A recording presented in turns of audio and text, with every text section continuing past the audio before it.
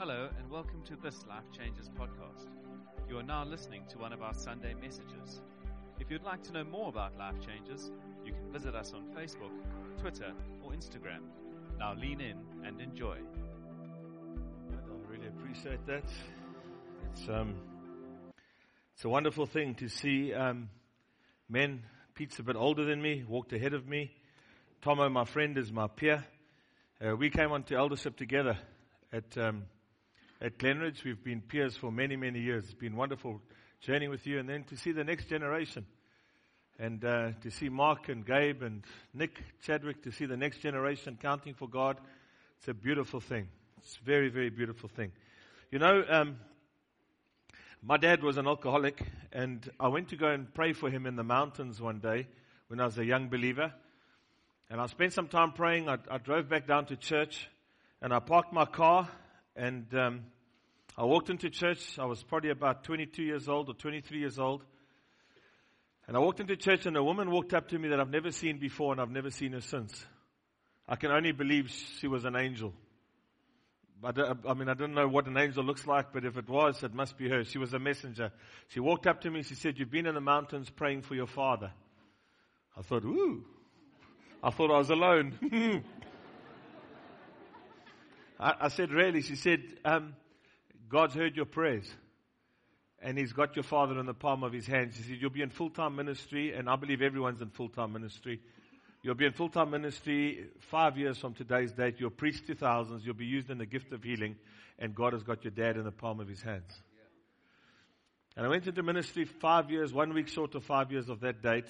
And it was my understanding of ministry. I believe people in business are in ministry. I've had the privilege of preaching to thousands. I've seen some miracles, and I would like to see more. But it took 22 years from that time until my dad got saved. And it happened at an Angus Buchan conference where I was speaking with Angus Buchan. I was meant to speak first, and my dad was meant to speak, and Angus was meant to speak second. So my dad came to listen to me. And his exact words as a 72-year-old, highly successful entrepreneur with multiple businesses, lots of money, and all those things. He said, "I'm coming to listen to you. I haven't come to listen to the farmer." And when we got there, Angus Buchan's schedule was quite busy, so they asked me if I would turn around. I said, "Can Angus preach first and you preach second?" I said, "No problem. I must just check with my dad." So I said, "Dad, they've changed the order." He said, "Oh, it's no problem. I'm going to have to listen to the farmer." And that farmer got off the stage in an auditorium full of people, and he walked down the aisle, about 7 or 8 rows, can't remember, 6 rows. He walked down the aisle, he put his hand on my dad's shoulder, and he preached to the audience like this. He went back, got on the stage, came down, put his hand back on my dad's shoulder. Went back onto the stage, came down, put his hand on my dad's shoulder, preached. He didn't know it was my dad. And then he clapped his hands like this. He said, "Gentlemen, it's time to make right with Jesus." And that proud, wonderful, beautiful, strong, highly successful, independent, stubborn man turned to one of my friends and said, "Stan, what must I do?" He said, "Mr. Dyer, it's time." And I watched my dad run to the front. And a whole lot of men ran to the front. And Angus Buchan said, "Come and lead these men to Jesus, Rory." And I started to weep. And he said, "Why are you crying?" I said, "Because that man is my dad. And 22 years ago, God gave me a word that He would look after my dad." I don't know where you are on that 22-year process, but I feel as Angus Buchan declared over our nation, it's time. It's time, friends, to make decisions for Christ. It's time to get your life in order. It's time to deal with stuff. It's time to let go of the past. It's time to release and forgive and to let go and to break ties. It's time to get your life in order. Husbands, get your life in order. Wives, get your life in order. Sons, get your lives in order. Daughters, get your lives in order. Business people, get your lives in order. Because we've got a world to minister to. And I want to talk to you a little bit about the timings of God. And if you don't mind, turn with me please to the Mark chapter 5. I won't preach for long, I promise you. I really won't. But I trust that you understand the heart of Jesus. How many doctors in this room? Doctors. Stand up, doctor. How many other doctors? One doctor in this whole room. Hey? You can't save everyone at the same time. Is there no other doctor in this room? Doctor in training? Doctor in training? Who's doctor in training? Why don't you stand? Any other doctors in training? Are you in training? No, stand. You're a doctor. Stand.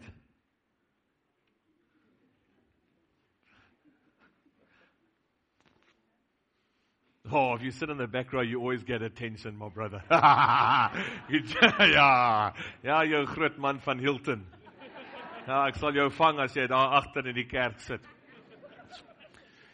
If you are trained as a doctor, and you wake up on a Sunday morning, and you get 2 phone calls. The phone call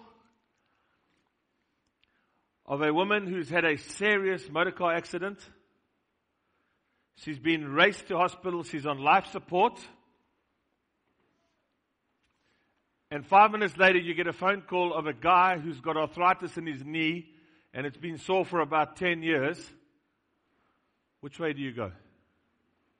Who do you give your attention to? To who? Patient A. We call it patient A. Awesome. Patient A gets our attention. Awesome. Patient A. Well done. Who do you give your attention to? Yeah, the first patient. Who do you give your attention to, sir? Hey? First patient. Why? Because you've got sore knees. Or you just like the book of Nehemiah. Who do you give your attention to, ma'am? What's your training say? Patient A. Because our training says we give our attention to patient A. Let me give you a second scenario. If we walked into the church, you may be seated, thank you. If we walked into the church, and standing on the stage is Angus Buchan, a man of incredible standing in our nation, and standing on the other side of the stage is a tramp from Dunoon, unemployed, bankrupt, dirty, tramp from Dunoon, and you walk down this aisle, which way do you lean towards? Who do you speak to by your natural leaning?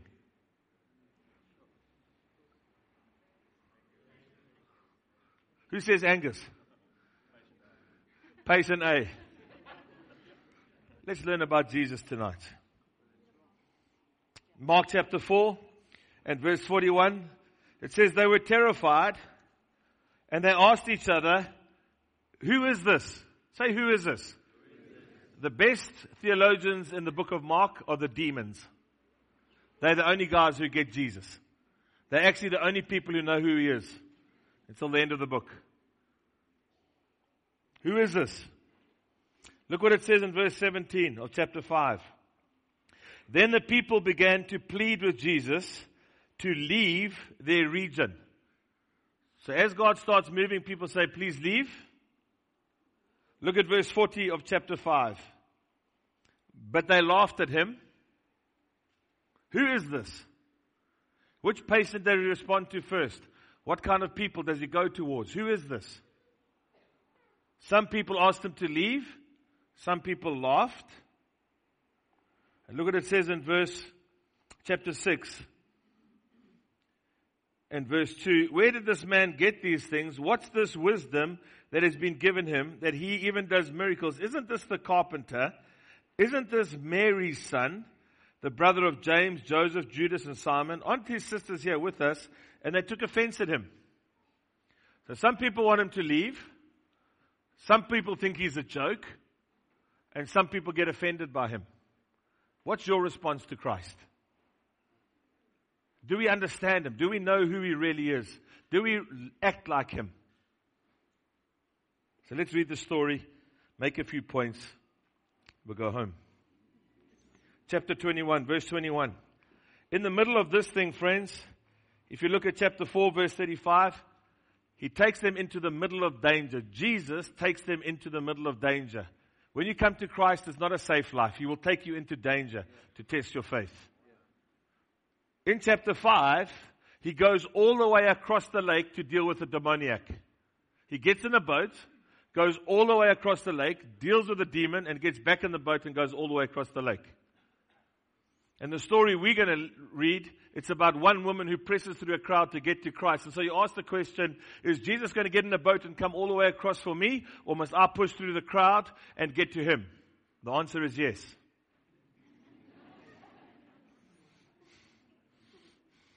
And just when you think you don't have to push through, he waits for you to push through. And just when you think you have to push through, he gets in a boat and comes to the other side and meets with you. Jesus can do whatever he likes. He keep you on your toes. And then he deals with death and he deals with disease. He takes them into danger. He deals with demons. He deals with death. He deals with the disease. And this is a story. When Jesus had again crossed over by boat to the other side of the lake, a large crowd gathered around him while he was by the lake. Then one of the synagogue rulers named Jairus, say Jairus, he's got a name, he's got a title, he's got a position, he's got authority, he's probably got wealth, he's in the city, and he's got an incredible name, came there.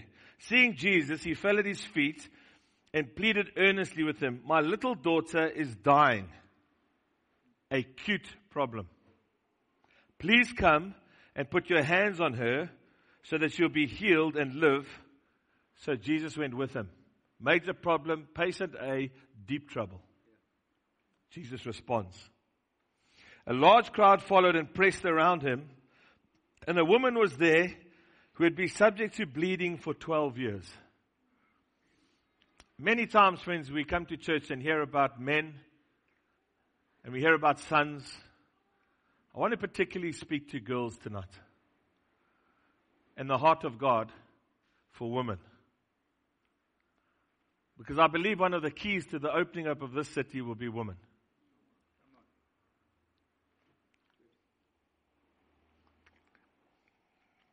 She'd been subject to bleeding for 12 years. She had suffered a great deal under the care of many doctors and had spent all that she had, yet instead of getting better, she grew worse.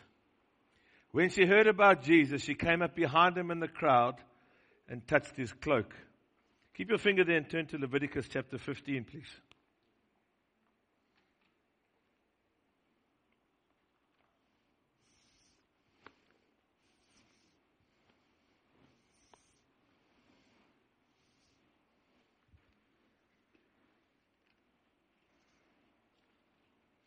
Leviticus 15 verse 25. When a woman has a discharge of blood for many days at a time, other than her monthly period, or has a discharge that continues beyond her period,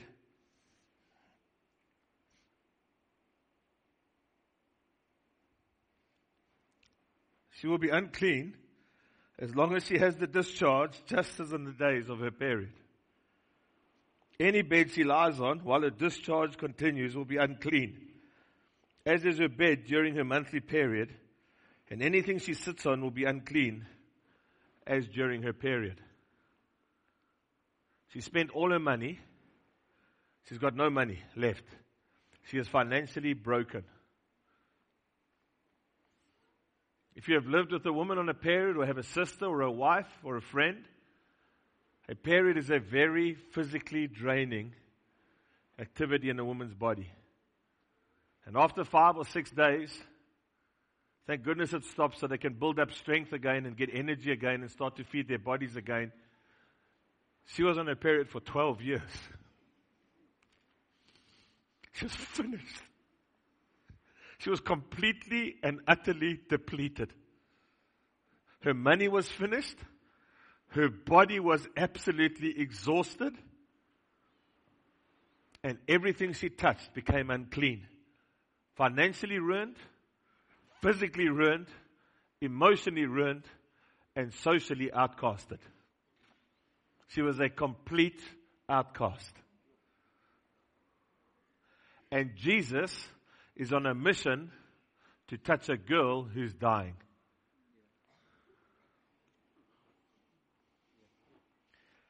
When she heard about Jesus, she came up behind him in the crowd and touched his cloak, because she thought, if I just touch his clothes, I will be healed." Immediately her bleeding stopped, and she felt in her body that she had been freed from her suffering. At once Jesus realized that power had gone out from him. He turned around in the crowd and asked, "Who touched my clothes?" Say he turned around. Friends, I want to ask this question. He's busy with a man who's got a name. His name is Jairus. He's got a tradition. He's got a platform. He's got a holy history. He's a Lani in the church. He's busy with him. He's absolutely a wonderful man, and he's got a major problem. And in the middle of that crisis, he turns around. Say he turned around. I want to ask you this question. Do you think that we're keeping Jesus preoccupied with the church while the bleeding woman is dying in our city? Do we think that the church is taking too much of Christ's attention while those who are bleeding in their marriages and bleeding in their businesses need Christ to turn around and touch them? Everything she touched was unclean. The bed she lay on, the couch she slept on, the couch, everything was unclean. So as she pushed through the crowd, every single person she touched was unclean.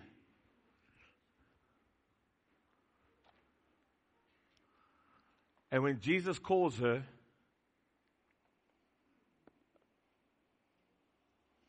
at once Jesus realized that power had gone out from him. He turned around in the crowd and asked, "Who touched my clothes?" "You see the people crowding against you," his disciples answered, "and yet you ask, 'Who touched me?'" But Jesus kept looking around to see who had done it. You know, you can actually be close to Christ without touching him. You can be in the church for 20 years without touching Christ. You can be part of worship and part of serving teams and in the parking team, and you can be around Christ, but you never actually touch him. You never actually demand from him his righteousness and his power. But Jesus kept looking around to see who had done it.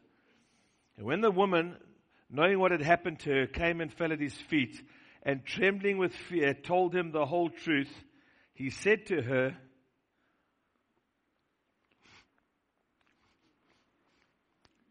"Daughter." It's amazing. He's busy here. The religious man behind him is a woman who is financially destitute, socially outcasted, emotionally depleted, physically broken, dirty in everything she does. And when he turns around,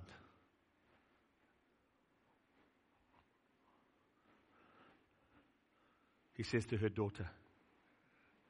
And actually this whole weekend is about calling you daughter, isn't it? It's about Jesus turning towards you and calling you daughter.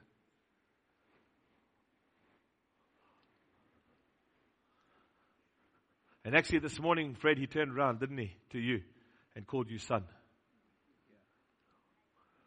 And you think, well, I don't deserve it and I haven't earned it and I can't actually, and he turned around and he said, "Son." And in this moment, Jesus is acting like a father and bringing people who are outcast into a family.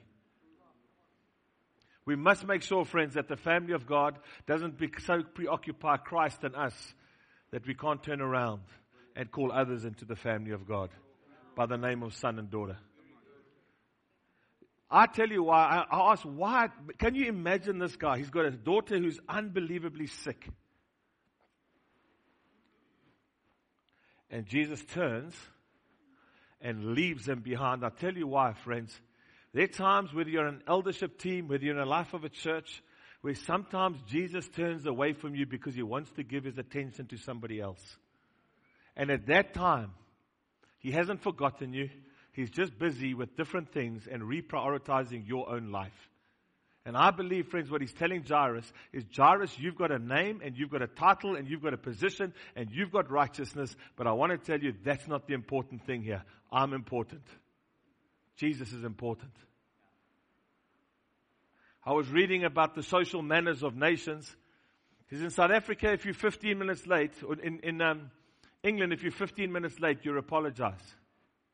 In America, if you're over 30 minutes late, you apologize.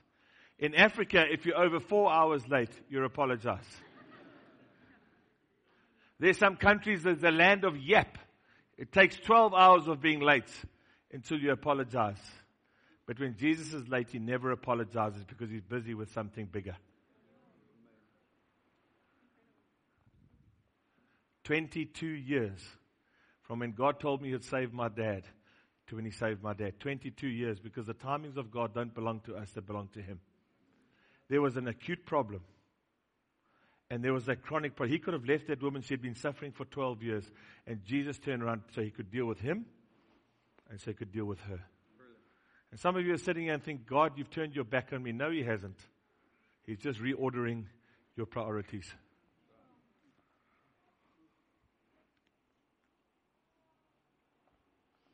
Daughter, your faith has healed you. Go in peace and be freed from your suffering. While Jesus was still speaking, some men came from the house of Jairus, a synagogue ruler. Your daughter is dead, they said. Why bother the teacher anymore? Ignoring what they had said, Jesus told the synagogue ruler, don't be afraid, just believe. You see, friends, can you imagine? He's got his back to Jairus. He's dealing with this woman. He calls her daughter. She's been suffering for 12 years. He's got a daughter who's dying. She's 12 years old. And when it feels like God has turned his back on us, he will always give us a snippet here and there to hold on to. Always. He calls her daughter. He thinks, my daughter's sick. 12 years of suffering. My daughter's 12 years old.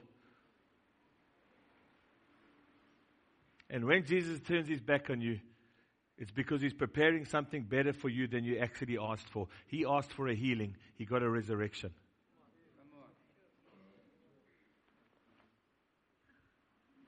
Amen?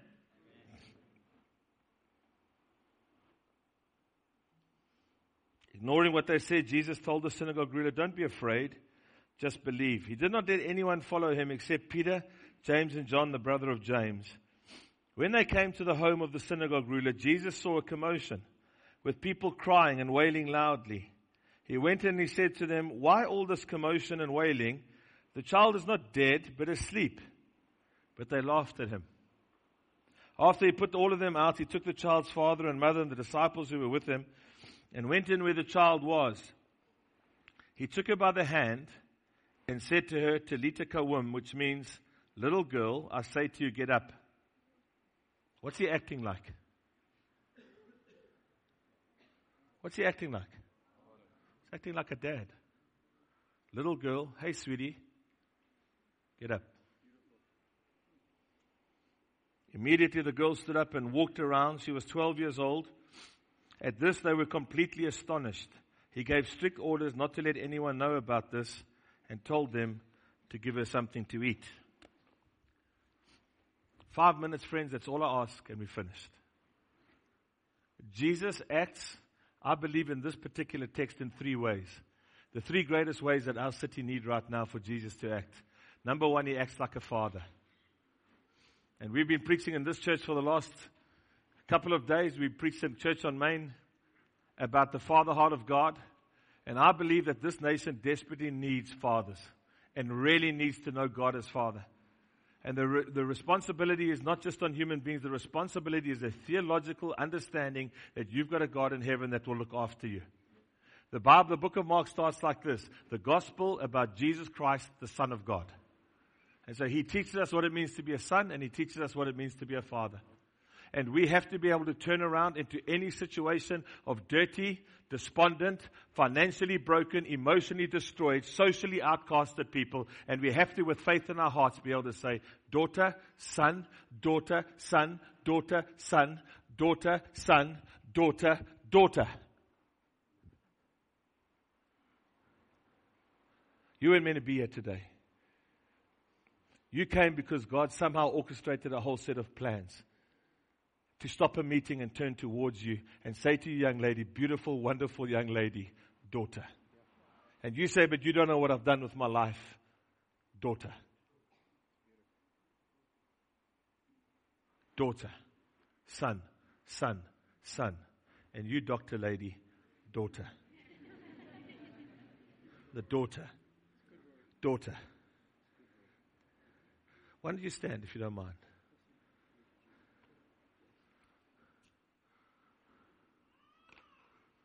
Just lift your hands like this. And you think people have forgotten you. And the times that you've been unbelievably lonely. And you think that Jesus has been busy with church stuff.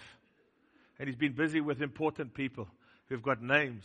And you think that you've been forgotten. And you were rejected by a man. And there's been deep pain for that. And the moment that you reach out tonight and touch Jesus' cloak, He turns around and says, daughter. Yes, look at me. Daughter. Daughter. He takes her. He gets her to stand up like this. And He says, your faith has healed you. Your faith has healed you. That man who treated you badly, that man who rejected you, that man who divorced you, will not be the determining factor of your life. The name of Jesus and the power of Jesus and the title of Jesus over your life is, dearly beloved daughter. Doctor, today you meet the healer, the doctor of heaven, the great physician, the divine one who takes away the pain and heals your heart. Daughter. Daughter. Beautiful, wonderful daughter. Today the bleeding stops and the healing starts. In Jesus' name. Amen.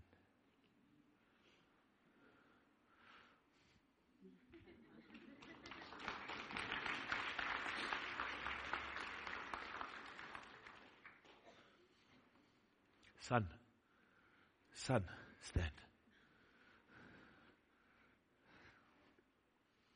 You never thought, because we trained in different ways. I know you're a trained man. I know you're an educated man.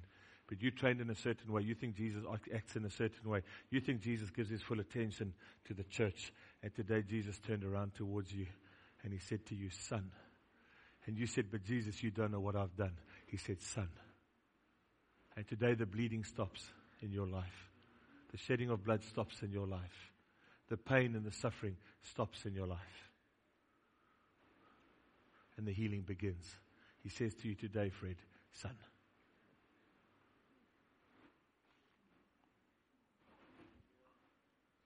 Daughter. Daughter. You're getting it, eh? You're getting it, eh? You're getting it. Overflowing. You're getting it. You are a daughter. Daughter. Son. Daughter. Daughter. Daughter. Son. Son. Son. Son. Son. Son.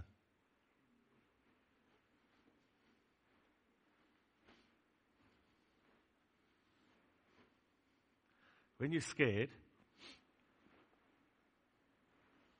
what's the greatest, when you're scared, what is the greatest, if you can think in your mind at the times you've been most scared, what is the greatest comfort to you? It's got to be the hand of a parent. When you're in a shopping center and you've lost your way and you get caught between the clothes and Woolworths and you screamed out, and over the rack came this hand and grabbed you. And as that hand grabbed you, this unbelievable peace came upon you. The hand of a father. He acted like a father. The second thing, friends, he acts like a healer. I had a grandpa in the Anglican church. His name was Don Martin. He started a thing in the Anglican church called Christ Healing Fellowship. And I'll never forget, I was drinking coffee in White River at a little center in White River. I was drinking coffee and there's a couple next to me and I felt like they were skinnering. You know when like Skinner, it's like Skinner. I thought, hey, they're talking about me. Hey, don't talk bad about me. And the lady said to me, are you Don Martin's grandson? I thought, you've never met you in my life. I said, yes, I'm Don Martin's grandson. She said, your grandfather prayed for us. Our marriage was about to end in divorce. And your grandpa paid for us. And we got healed. I said, how did you know that? He said, I don't know that. I just felt when I saw you, Don Martin's grandson. And I got up to preach in Pretoria and I was talking about my granny. My grandpa used to be an Anglican minister in Pretoria. And this lady walked up to me. She said, are you Don Martin's grandson? I said, yes, I am Don Martin's grandson. She said, 50 years ago, your grandpa married us. 50 years ago, They're now members of my congregation 50 years ago. Amazing, eh?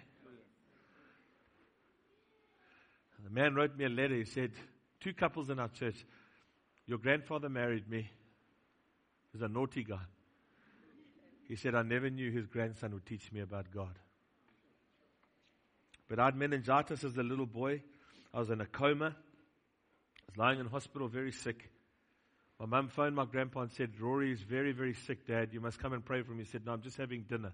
Your mum's cooked me dinner. She said, Dad, you don't understand. He's really sick. He said, no, you don't understand. Your mum just cooked me dinner.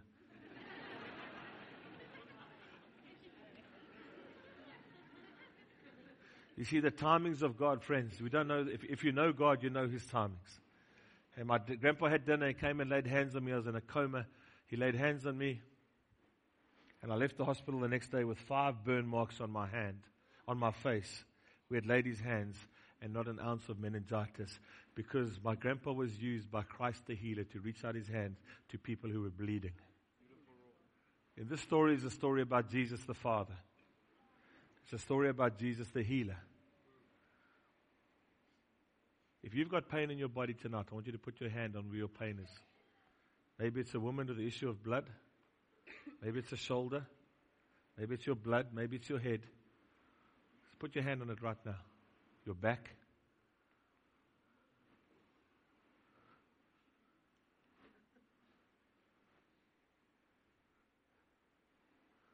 The Bible says, Lord God, she spent all her money on many doctors, and she never got better, she got worse.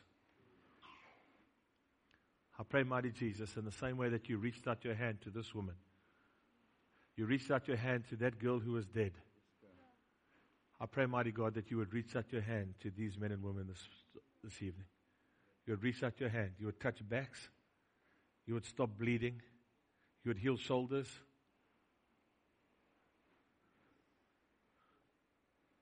You would touch knees. You would heal heads. You would heal hearts. I pray healing, God. Because, Lord God, this city is broken. This city is in despair. This city is bleeding.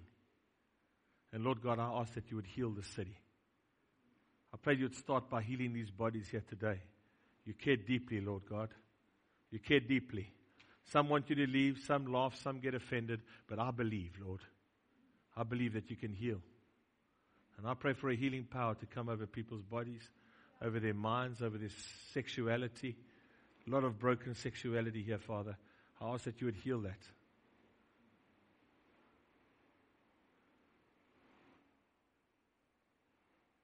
In Jesus' name. Amen. But friends, I close with this. I believe, I've looked at the story lots. I believe actually the way Jesus responds best in the story is as a son. And I want to just share with you 2 things about Jesus the Son in this story, and then we're finished. The Bible says, when she touched him, power left him. In Isaiah chapter 53 and verse 10, it says, it was the will of the Father to crush him. One of the Bibles says, it pleased the Lord to crush his Son. In other words, Jesus, God the Father, crushed his Son. What happens when you get crushed? Blood starts to spill. And when his blood started to spill, her blood started to stop. And I want to say to you, Jesus the Son submitted to the will of the Father. This was just a little test of God. It was a little squeeze. I'm going to just squeeze you a little bit. And that squeezing is going to heal a woman who's got a 12-year problem. And I want to tell you here today, I don't know how you're bleeding, but I want to tell you that Jesus didn't just get a little squeeze. He got crushed by his Father so that the bleeding in your life can stop.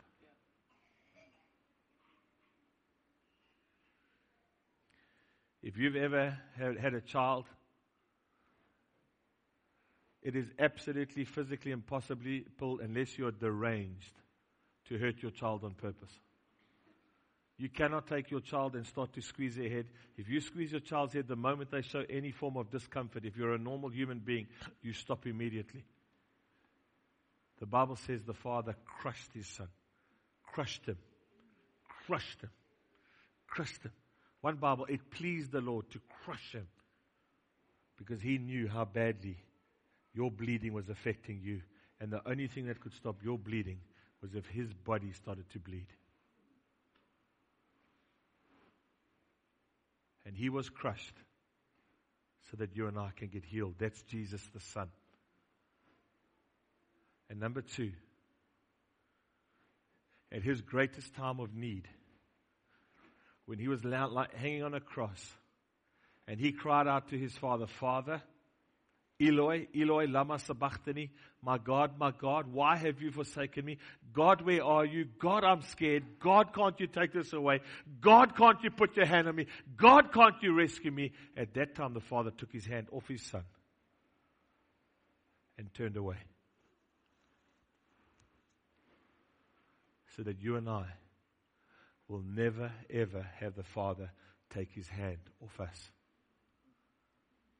And he will keep reaching out his hand. And he will keep saying, Talita Kawum, little girl, I say to you, get up. Son, get up. Father, get up. Preacher, get up. Businessman, get up. The Father let go of the hand of his Son so that he'll never let go of our hand. I want to tell you, friends, this nation has got junk status. It needs fathers who will turn around and mothers who will turn around to broken people and say, daughter and son. It needs people who will reach out their hands and heal those who are broken. But it needs Jesus who got squeezed so that they could get healed. And it needs Jesus who had his hand taken away, from his father's hand taken away, so they will know what it means for a father to hold their hand forever. I read this little verse of scripture and we closed. Where are my glasses? John chapter 10 and we finished.